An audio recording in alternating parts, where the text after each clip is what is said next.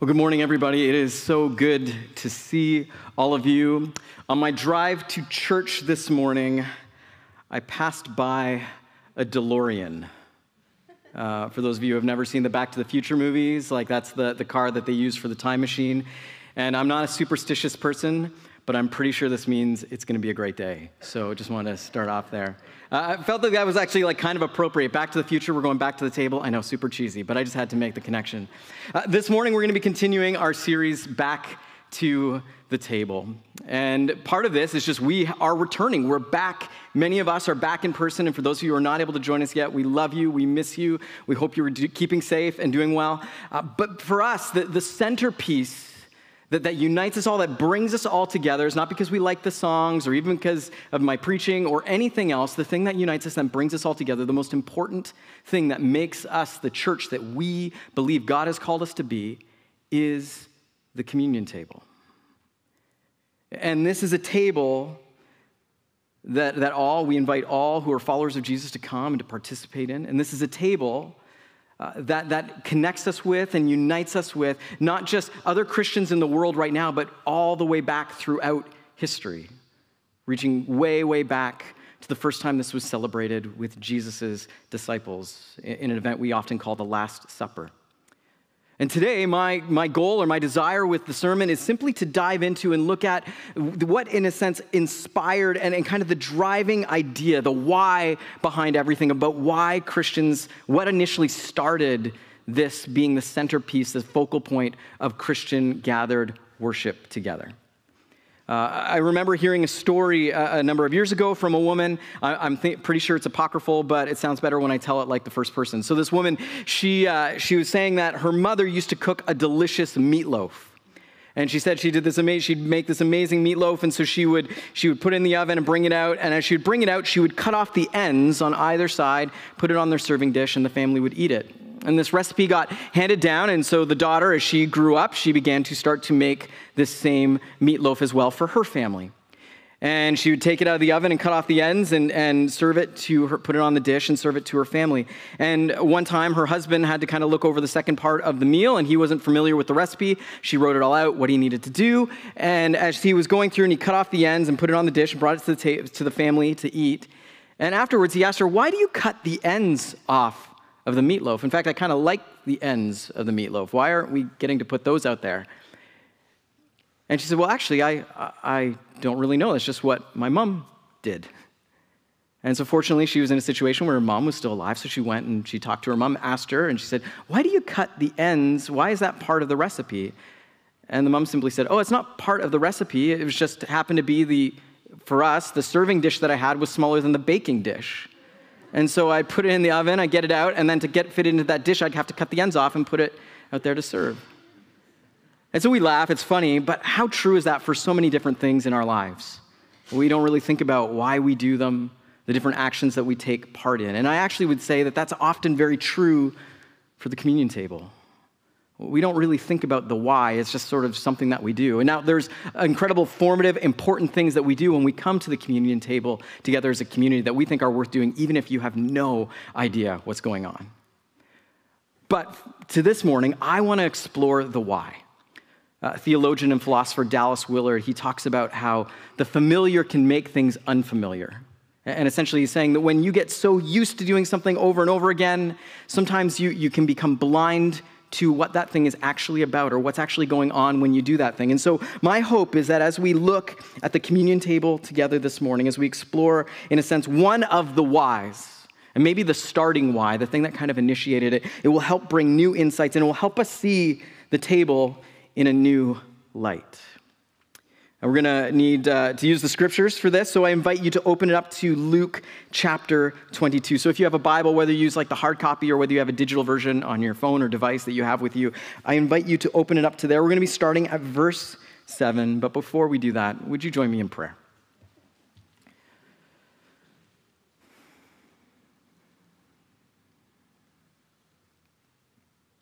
Heavenly Father, your word is a lamp to our feet, a light to our path.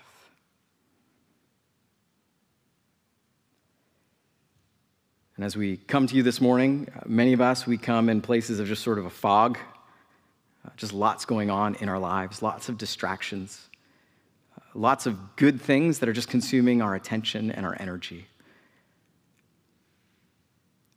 Lord God, there's so much noise. We ask that as both as individuals and as a community, that you would quiet down our minds and our hearts, and that we would hear you speak to us today.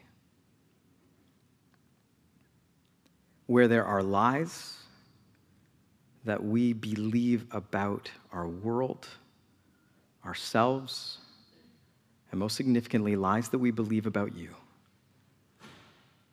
I pray that you would bring your truth and that it would set us free. In the name of Jesus, we pray. Amen. All right, Luke chapter 22 is typically kind of given the title of being called the Last Supper. Verse 7, then came the day of unleavened bread on which the Passover lamb had to be sacrificed. Jesus sent Peter and John saying, go and make preparations for us to eat the Passover. All right, so I want to just stop there. Jesus is in Jerusalem. His entire ministry has been on this trajectory leading him towards the cross, and he knows that his time has come, that he is going to ultimately suffer and die on the cross. And so he's been telling his disciples, he's been trying to get this into their minds, and often they are just completely, they just don't get it. It's not clicking for them. They are not understanding it. And so there's this event called the Passover. And in this particular event, it was an important holiday for the Jewish people. In fact, it was the most significant, not simply just holiday, but event that had happened in the history of the Jewish people. And every year, they would gather together in Jerusalem to celebrate it and to participate in this significant meal. Now, sometimes it's called the Feast of Unleavened Bread. Sometimes it's simply just called the Passover. And those two things ultimately become interchangeable. They become interlocked. So if you see one and see the other, they are essentially talking about the same thing. The Passover is the first day, and the Feast of Unleavened Bread lasts the entire 7 days. And this was an incredibly important event for the Jewish people. So the city of Jerusalem had approximately around the time of Jesus, they think somewhere between 30,000 to 50,000 people living there. But when Passover came around, well, one Jewish historian who lived around the time of Jesus, he said there was over 2 million people would flock to the city. Now, most historians think that number is way off and think it's probably more around 200,000. But when you realize that the city of Jerusalem at the time of Jesus is a little less than 1 square kilometer, I mean, that's a lot of people crammed into a very small space. Like social distancing, not possible in that particular environment. And so all these people would come, all these Jewish people from all over the area and from faraway countries would come to celebrate Passover. And at the very heart of Passover, it was about sharing a meal together. First, you would take your Passover lamb, you would have it sacrificed at the temple, then you would take that lamb back with you, and you would eat a meal together with your family. And so, I know for some of you, you've grown up in the church, you've heard these stories over and over again, you know exactly what I'm talking about, and for some of you, this is new and brand new. So I want to just go back, and we're going to look at the book of Exodus, and we're going to talk about what this Passover was all about. What actually happened with the Passover? Why was this something the people of Israel went so out of their way to go and celebrate? So hold your spot in Luke 22. We're going to come back to it. I want to invite you to go all the way back to Exodus chapter 3. So in essentially Exodus begins, the people of Israel, they've moved to Egypt. And that was originally for famine reasons. They went there because there was an abundance of food. But as they had been there, this family, these people, this tribe of people, they began to grow and grow and grow. And as they started to grow, essentially the people of Egypt, and specifically the ruler of Egypt, his name was Pharaoh, began to become very intimidated. And as is so often the case with people who are in power, when they start to see other people, whether they're an individual or groups of people, start to become more powerful or start to succeed, in this particular case, they were breeding. They were having lots and lots of babies. he became incredibly intimidated and fearful and living from a place of scarcity. And so his immediate response was not, oh, wow, these people, they're being blessed. Good things are happening. How can we celebrate and be happy for what's going on in their lives? Instead, the response is feeling threatened and scared. And so Pharaoh's immediate response is, okay, we need to stop these people because they're going to be powerful and they're going to take this place over. And so what they do is they burden them, they turn them into slaves. And then after that, they continue to grow and they continue to be successful. And so the next response is we're going to kill a whole bunch of their sons. Because by wiping out a generation of their males, we know that that's going to reduce their strength and their power, and it's going to slow them down. And so the people in Israel, people of Israel in Egypt are suffering. They're oppressed, they're mistreated, they're abused. And there's a man named Moses. And now we won't go too much into his backstory, but ultimately Moses, not your typical guy you'd think is being a leader. He's off in the wilderness, and God shows up and speaks to him and says, Moses, I want to use you in a profound way. Here's what God says in Exodus chapter 3, verse 7. The Lord said, speaking to Moses, I have indeed seen the misery of my people in Egypt.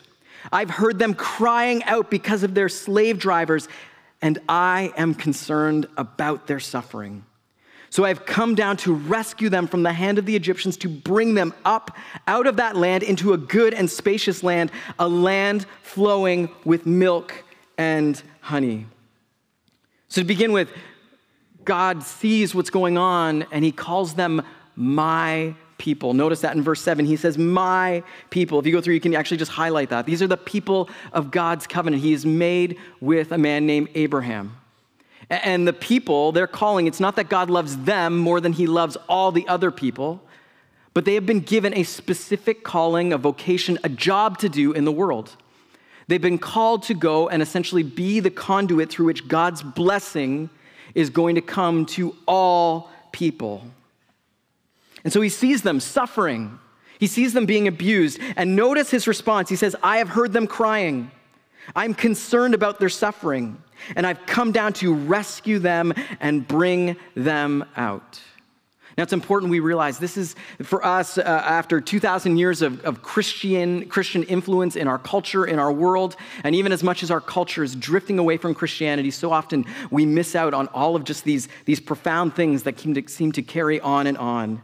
But the idea of a God who actually cares about the crying out of people in need, the idea of a God who is concerned about the suffering of people, and a God who actually cares enough to do something about it, that is a radical, revolutionary idea. So for the people of Israel, their understanding of who God is that this is a God who hears the cry of the oppressed, of the downtrodden, of the abused, and this God does something about it. If you skip ahead to Exodus chapter 12. And so Moses goes to Pharaoh, and he essentially he just simply says to Pharaoh, let these people go. Set them free. Stop abusing them. Stop mistreating them. Stop making them slaves. Let them go. And through this long process, Pharaoh is continuously, because when we've got something, we never want to let it go. And Pharaoh just continuously says, no, no, no. And occasionally he changes his mind only to flip back and just say, nope, I'm going to keep them. And if you go through, and if you're familiar with the story, we don't have time to go through it all step by step. And if you go through and you read through it, it's a really disturbing story. There's all these different plagues that come upon Egypt. Essentially, God is continuously saying, Pharaoh, let them go.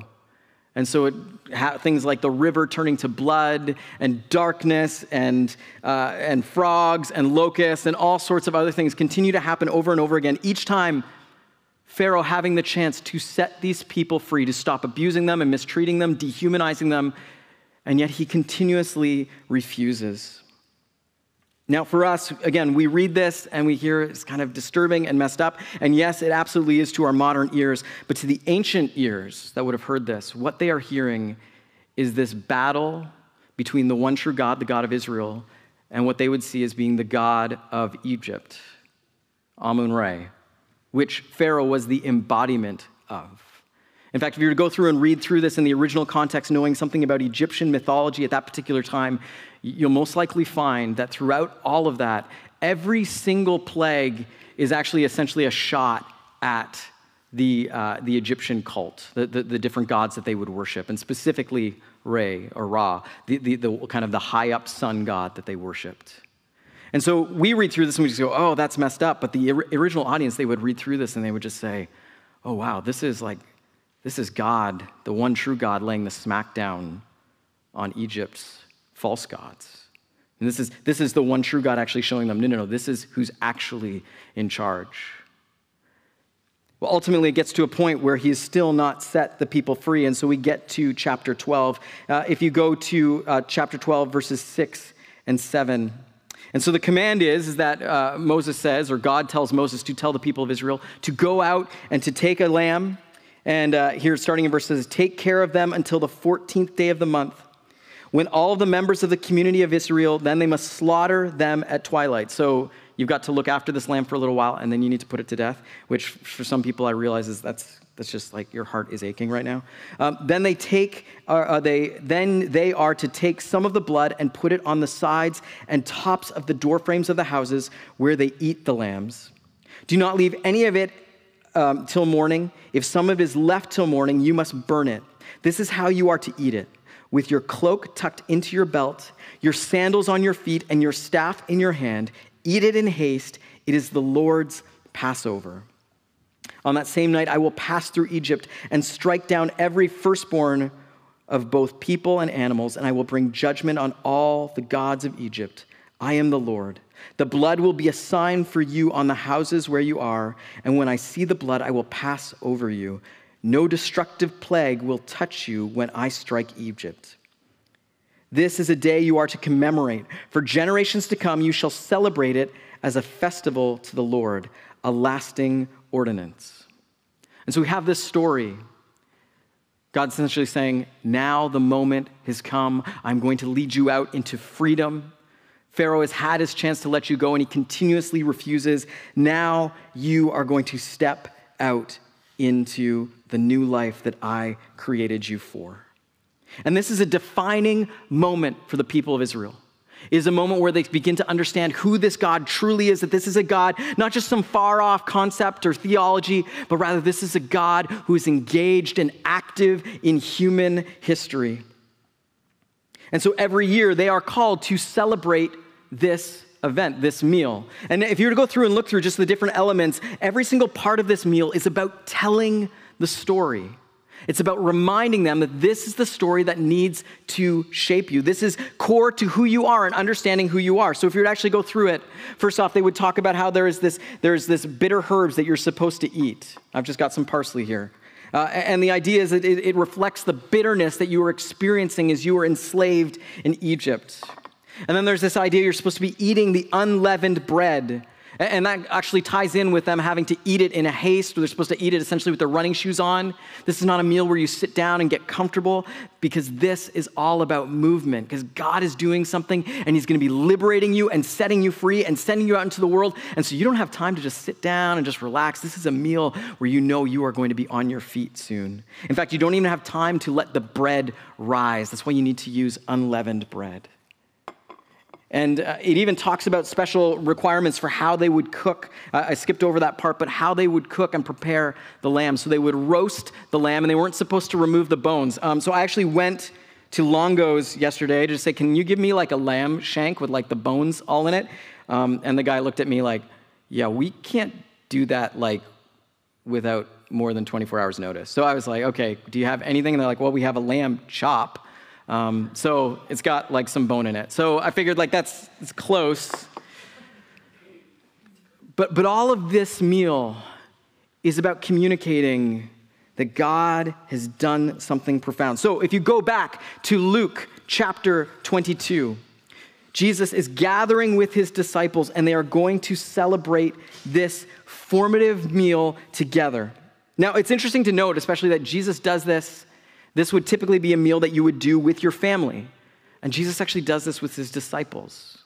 So for him, there's actually a breaking down of the different social barriers that you would have seen in their culture. Jesus is essentially saying, when you gather together and when we share Passover meal together, we are doing this as a family.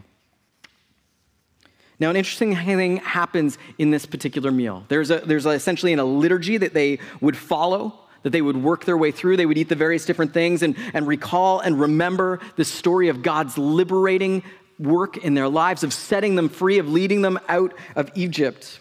But Jesus does this interesting thing. Notice, I think we go to let's go to 14.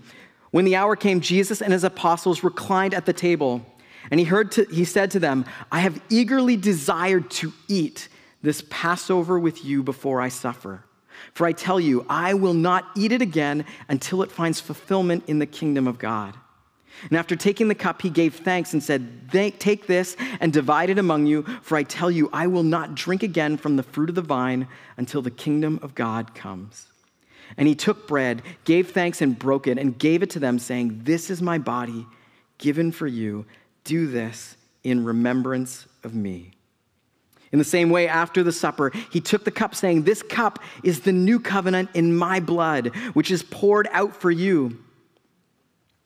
And so Jesus takes this familiar meal that they would have eaten with their families every single year, but he pours into it this added significance, saying that this isn't just simply about an event that happened long ago, but this is actually about something that God is doing through me right here and right now. You know, Jesus uses this language. He talks about it when he talks about holding up the cup. He says, this is the new covenant in my blood. Now, it's important for us to remember that the Jewish people were considered to be God's covenant people. In fact, if you were to go back to Exodus chapter 24, if you want, you can look there real quick. It talks about them essentially establishing their covenant. What began with Abraham becomes a corporate communal experience. So it says this, then he sent young Israelite men and they offered burnt offerings and sacrificed young bulls as fellowship offerings to the Lord. Moses took half of the blood and put it in bowls, and the other half he splashed against the altar. Then he took the book of the covenant and read it to the people. They responded, we will do everything the Lord has said. We will obey. Moses then took the blood, sprinkled it on the people, and said, this is the blood of the covenant that the Lord has made with you in accordance with all these words. And actually, the language there around sprinkled is actually probably more appropriate as just simply through. So there's almost this image of all of these people gathering and Moses just splashing, just throwing the blood on them, reminding them that they have been made a part of God's covenant. And there's more to it than just simply, for them, it was simply more than just being liberated, set free from Egypt. This was about what they had been set free for.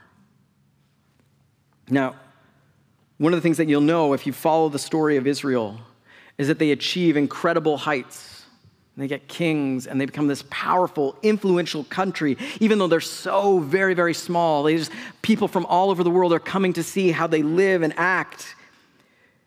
But very quickly, they begin to go astray. They begin to forget the promises, the covenant, the original calling that they were given to be as a people of God. They begin to look to the other nations and go, hey, we want to do it more like they do it. We want to be more like them. In fact, they actually begin to be oppressive and domineering. And in the same way that Egypt began to mistreat them and to neglect them and to take advantage of the poor and the oppressed, they begin to do that as well. And ultimately, it leads them into disaster.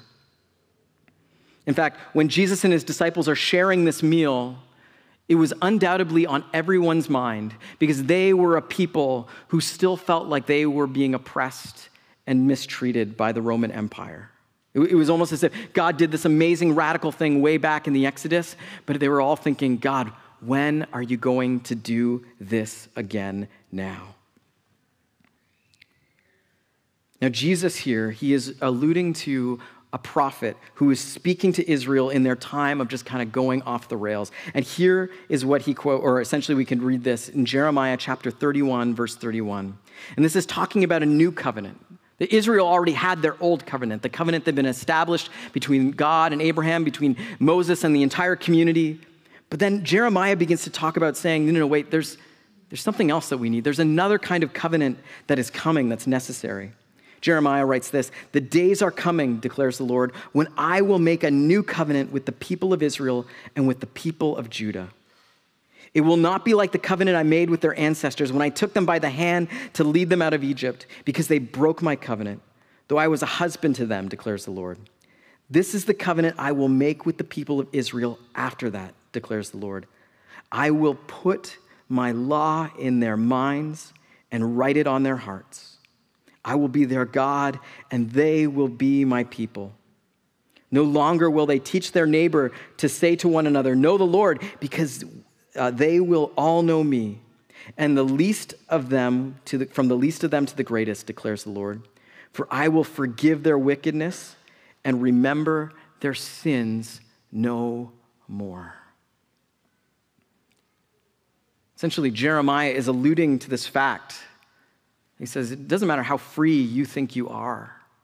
It doesn't matter who is actually in power. He's speaking to Israel, and ultimately I think he's speaking to all of us when he says, the biggest problem is not just who's in power, but is also who your heart has been captured by, who you are enslaved to. I mean, for Jeremiah, he says, wait a minute, you need to know that the problem is sin and evil and death.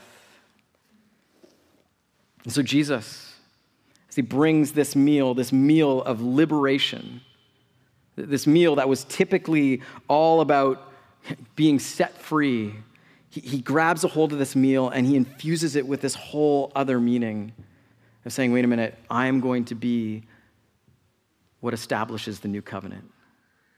And just as the Passover was inaugurated by a slain lamb, so too will this new movement. Jesus is saying that he is the Passover lamb that was slain to set them free, to liberate them, to save them from sin and from death.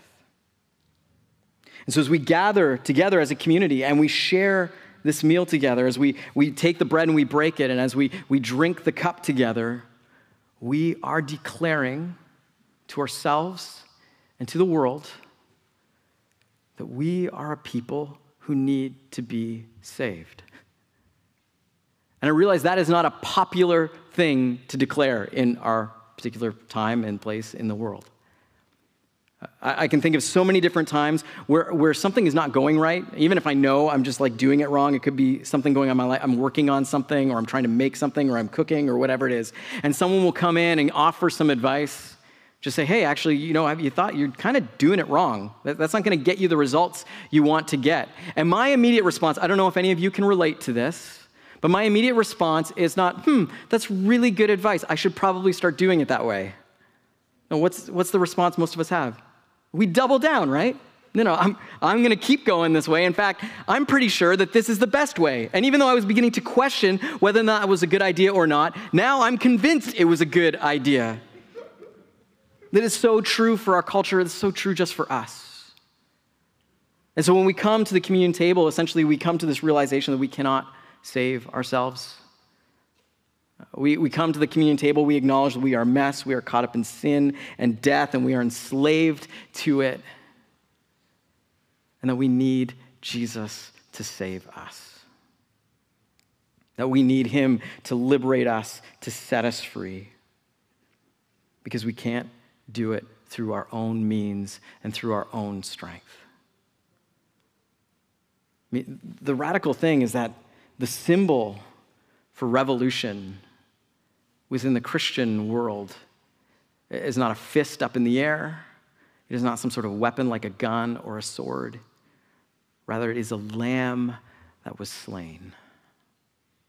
So as we gather together at the communion table, we remember and we acknowledge that there was a lamb that was slain for us, Jesus Christ. And our hope and any freedom that we have from sin, from death, comes only through him, not through our own achievements. So if you have a cup. I invite you to get it out right now. We're going to share in this meal together. We're going to reflect on our need to be saved. Essentially, Jesus gives us a new Passover, a new Exodus, and invites us into a new creation. Now, here's one of the things that's incredibly important, and I just want to say this real quick. Because while it begins with an acknowledgement that we are enslaved to sin and to death, this is not purely some sort of personal, individual thing that goes on in our hearts and lives. It is personal in the sense that it requires a personal response from us. I mean, you don't get to inherit being a Christian. It doesn't matter what your parents believe. And you don't get to suddenly automatically become a Christian because you show up to church or because you listen to the right kind of podcasts. When we talk about being a Christian, it is surrendering your life and turning it over and just saying, Jesus, I give my life to you. I want to, you are the master leader and teacher. I want to follow you. I want my life to look and reflect the way that you live. And in doing so, we begin to work towards something we'll just simply call new creation, which is this hope, this thing that we long for, where God makes all things new, where the sin and evil that has so corrupted and just gotten its hands, its roots, its claws into every part of our existence, we're seeing those things removed and restored back to what they were truly supposed to be. And so for us as Christians, this should lead us and drive us into the world to live as a witness to the one who has truly saved us. Not a salvation that comes through our own effort and works, not a salvation that comes through violence, not a salvation that comes through us getting everything right and being incredibly smart or achieving incredible levels of success, but rather a salvation that comes through the God who took on human flesh, lived amongst us, whose body was given and whose blood was poured out, the lamb that was slain, that we would be saved. There's a reading I want to do together as a community as we enter into communion. I'll read this first part, and then the words will be up on the screen for all of us to read together. After that, we'll take a few minutes to be quiet. And then, similar to our previous week, we will take time to share communion together, and we're going to do it slow, kind of step by step. Because as much as this is a personal thing, this is also a communal thing. We do it together. Let's read this. The table of bread is now to be made ready. It is the table of company with Jesus and all who love him. It is the table of sharing with the poor of the world and with whom Jesus identified himself. It is the table of communion with the earth in which Christ became incarnate. So come to this table, you who have much faith and you who would like to have more. You who have been here often, and you who have been here have not been here for a long time. You who have tried to follow Jesus, and you who have failed. Come, it is Christ who invites us to meet him here. Let's read this second part together. Loving God, through your goodness, we have this bread and wine to offer, which has come forth from the earth, and human hands have made. May we know your presence in the sharing, so that we may know your touch and presence in all. We celebrate the life that Jesus has shared among his community through us, and share with him now. Made one in Christ and one with each other, we offer these gifts and with them ourselves, a single living act of praise. Amen. Let's take a few seconds to reflect, to pray, and say thank you to the God who saved us.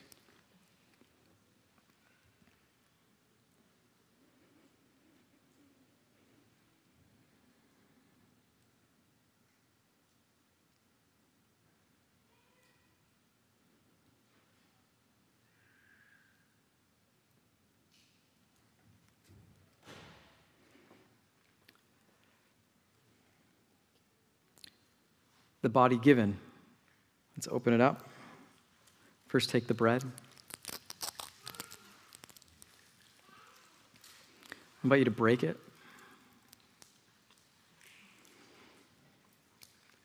the body of Christ, given for you. Let's eat together.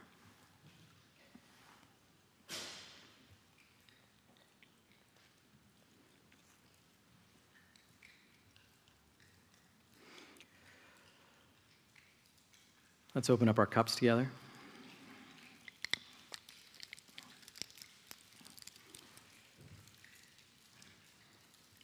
The blood of Christ poured out for you. Let's take and drink together.